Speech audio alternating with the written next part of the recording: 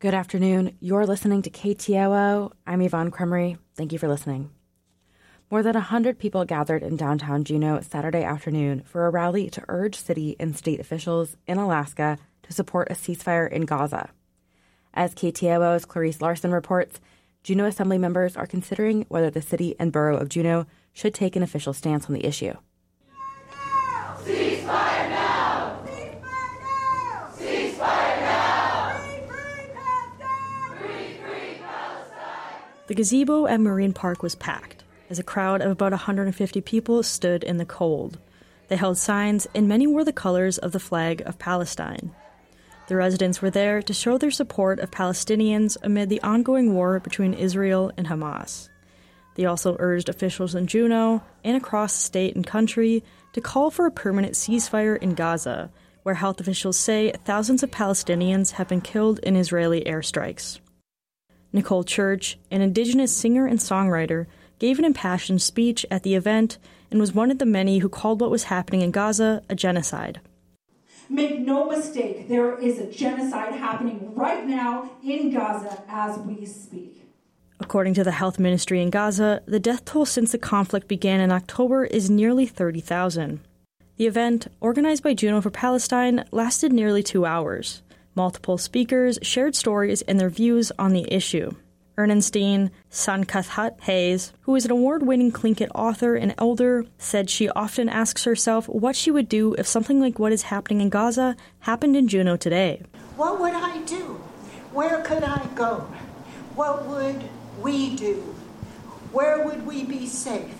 Our homes would be rubble. Our hospitals would be bombed.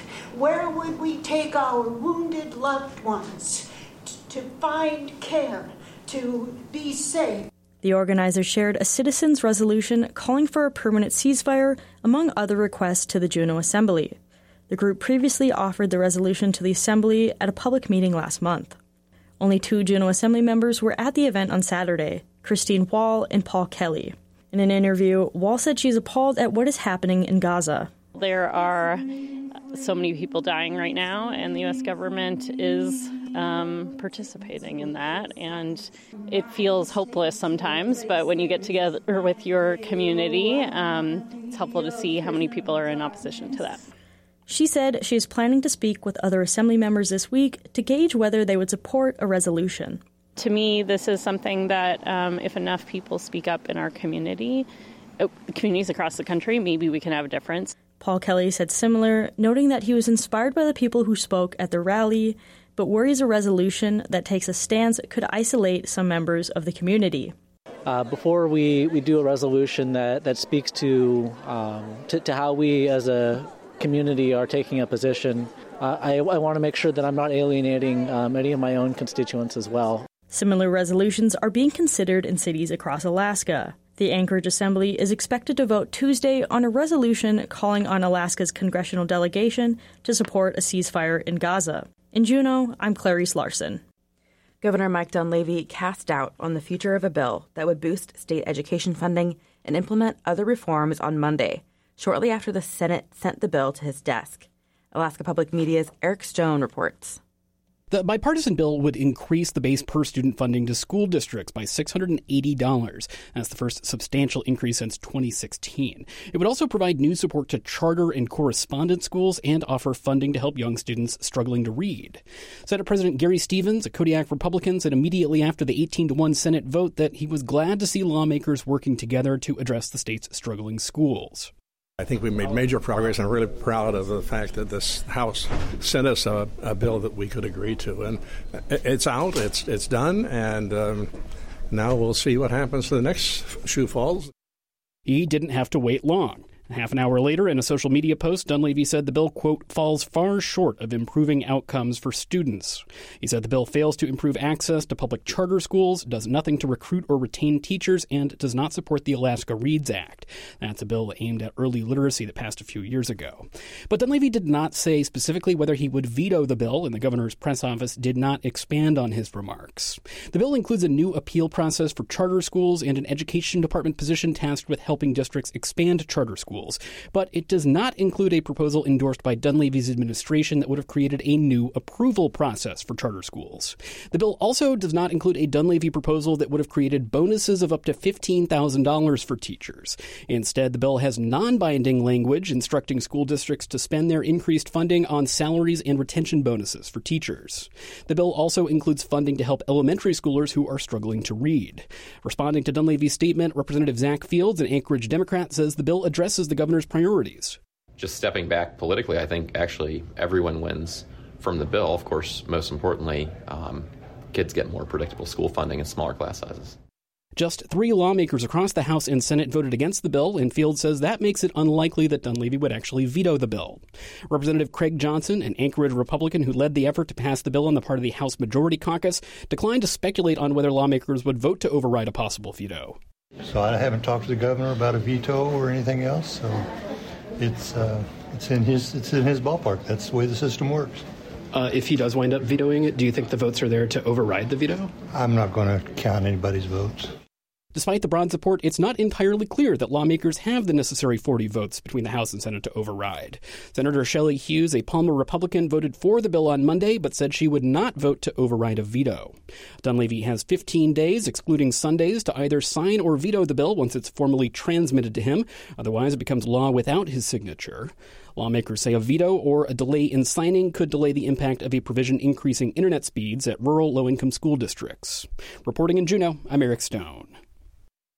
And the Mat-Su School Board has decided to remove a romance novel from library circulation after complaints that it's inappropriate for children. The action Wednesday against the book This Ends With Us is the first decision on dozens of books the districts pulled from shelves for review more than a year ago. The controversy in the state's second-largest school district arose amid a national conservative movement to ban books deemed offensive. The Mat-Su board voted 6-1 to remove the novel and sent 18 books to the district administration to determine what age restrictions, if any, should be placed on them. School board member Kendall Cruz voted for removal.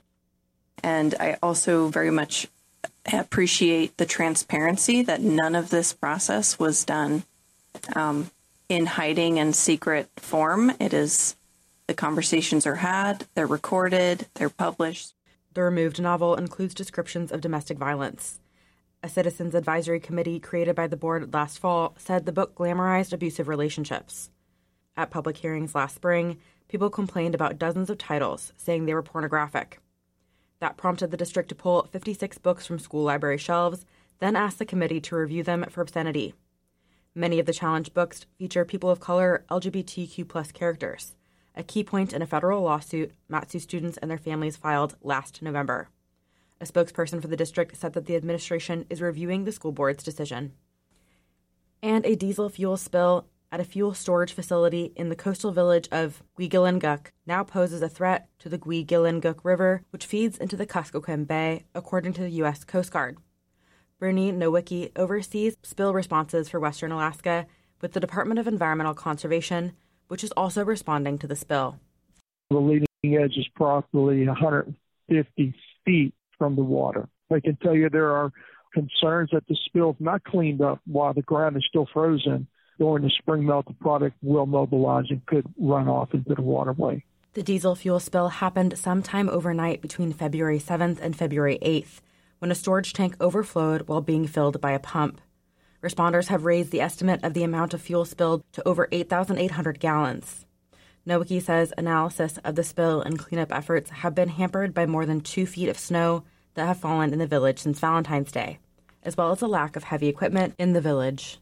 The 5-member recovery team, they're going the extra mile so far with collecting approximately 1,400 gallons of fuel oil in some extreme weather conditions out there. It's all manual labor using hand tools for digging down in the snow and in ice, creating a collection pocket for scooping out the fuel oil. He says spill responders have been using absorbent material, small mechanical pumps, hand pumps, and a walk-behind skid steer for most of the cleanup that's happened so far. Additional mechanical is being mobilized from Anchorage to Bethel staging area. They had 3 follow-on cargo flights for delivery to the community. As of February 20th operations brief, only 1 cargo mission was completed. A lot of that's due to the flying weather on that. Nowicki also says they're looking to try to transport a mini excavator and other equipment from the nearby village of Congiganuk. At this point, the Alaska Department of Fish and Game and U.S. Fish and Wildlife Service don't believe there's a pressing threat to wildlife or marine life from the spill. Nowicki says the spill cleanup could extend into early spring, but that timeline isn't set. You're listening to KTOO.